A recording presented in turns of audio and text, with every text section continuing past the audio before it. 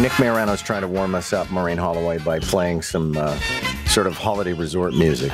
Really? Yeah. That's not going to do it. Not when it's... You know what I don't get? And I realize when people say it's like it's minus 10, but it feels like it's minus 20. Don't tell me how to feel. Yeah, and especially back in the day when our parents were still with us. I mean, they always seemed to be feeling it a lot worse.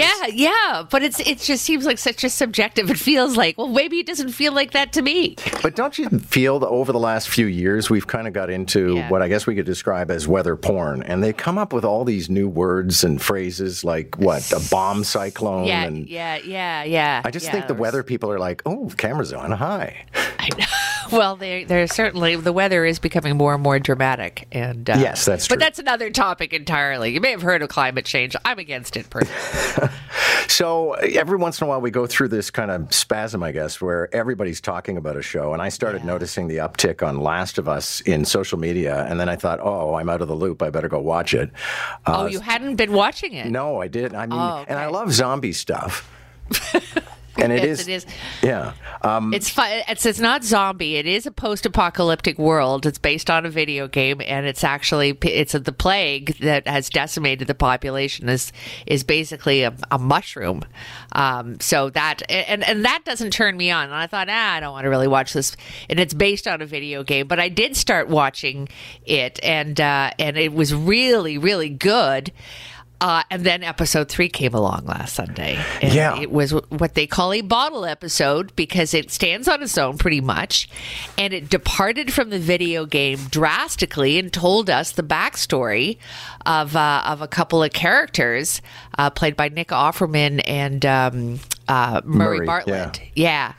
And it was a love story between a survivalist and a man that he randomly met, and it just turned into the most poignant, beautiful, heartbreaking love story that caught everybody by surprise.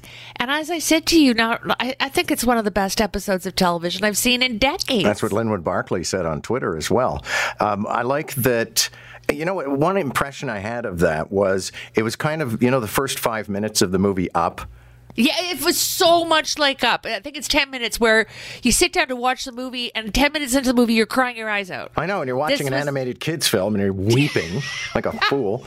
like a crying person. I cried everything out. This is so do I, and I enjoy it because my eyes are dry. I think I'm going to cry now. It'll feel good. But this was similar in the sense that you're watching a zombie. Well, they're not zombies, but a post-apocalyptic horror.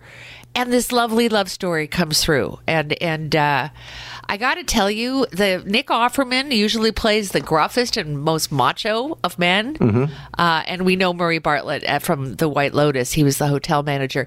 They're so good. And it's so beautifully shot. And the music, well, Linda Ronstadt's song I can't even talk about this. Her song Long Time it's gone, requests for it have gone up 4,000%. Yeah. And it's a huge hit. And it's just a lovely episode. And even if you haven't watched the show, you can watch episode 3 pretty much on its own. Yeah, some people say it's like a standalone movie. It's beautiful. I like the story as well. Nick Offerman, they sent him an offer and a script, and he was like, I don't feel like it. I have to go to Calgary. No, I don't think so. And then his wife reads the script, and she says, get your butt on a plane to Calgary right now. And the wife is Megan Mullally. I know. Yeah. And what she said was, you should get your butt to Calgary right away. Because she played Karen on Will and Grace. Beverly Leslie. That's one of my favorite lines. Well, I never. One of my favorite lines is Beverly Leslie, the character on Will and Grace, and he runs into Karen Walker, and she says, Beverly Leslie, and he says, I thought I smelled gin and regret.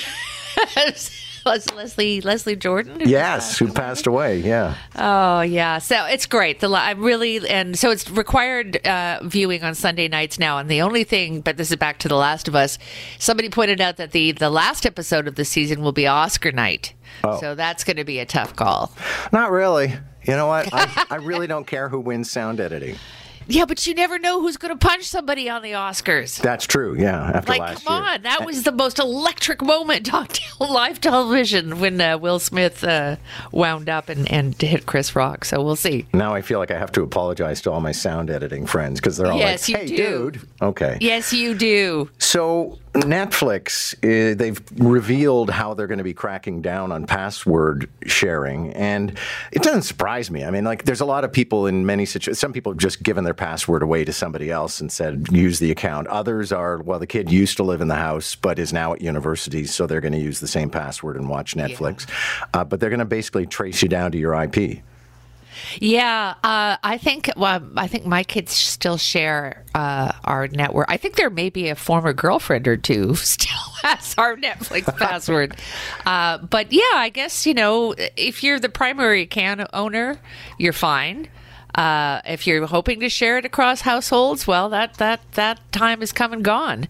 And the other thing too is Netflix is starting to add commercials, and they're raising their rates. So I think there's going to be a reaction similar to the cable people. Like, geez, do I really need this anymore if I'm paying this much for it?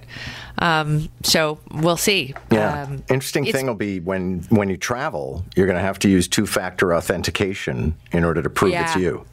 Well, you should pay for your stuff. It's just amazing when you stop and think that, I mean, with the amount we spend, I don't know what your bill is like, but mine is massive for internet and for all the streaming services, and we subscribe to everything.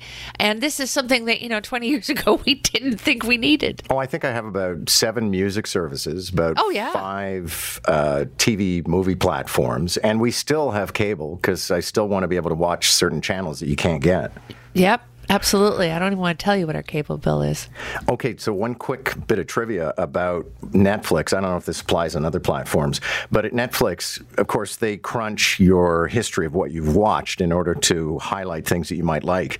But did you know that each of the shows, for example, has like 5 different works of art that could show up as the cover for that show?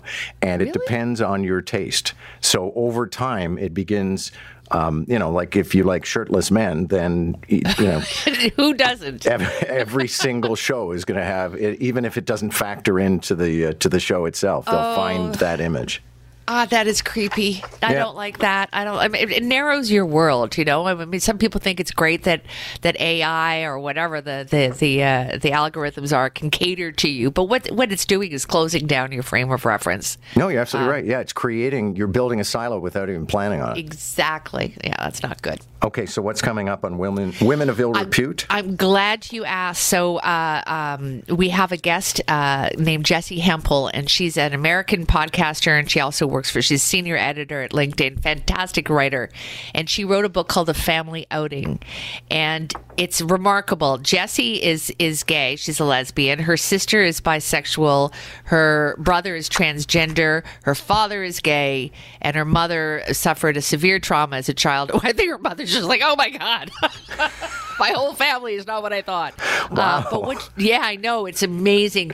She interviewed all the members of her family about their experiences growing up together and mixed it with her own memories and wrote this wonderful book called The Family Outing. And I mean, it sounds like a really unique situation, but really it's about families and how, our secrets, even if there's nothing to be ashamed of, but our secrets can drive us apart. And by writing this book, she brought everybody back together, and it's a fascinating story. It's called The Family Outing, appropriately. Okay. The author's Jessie Hempel, and check out the book and check out what's my podcast? Women of Ill Repute.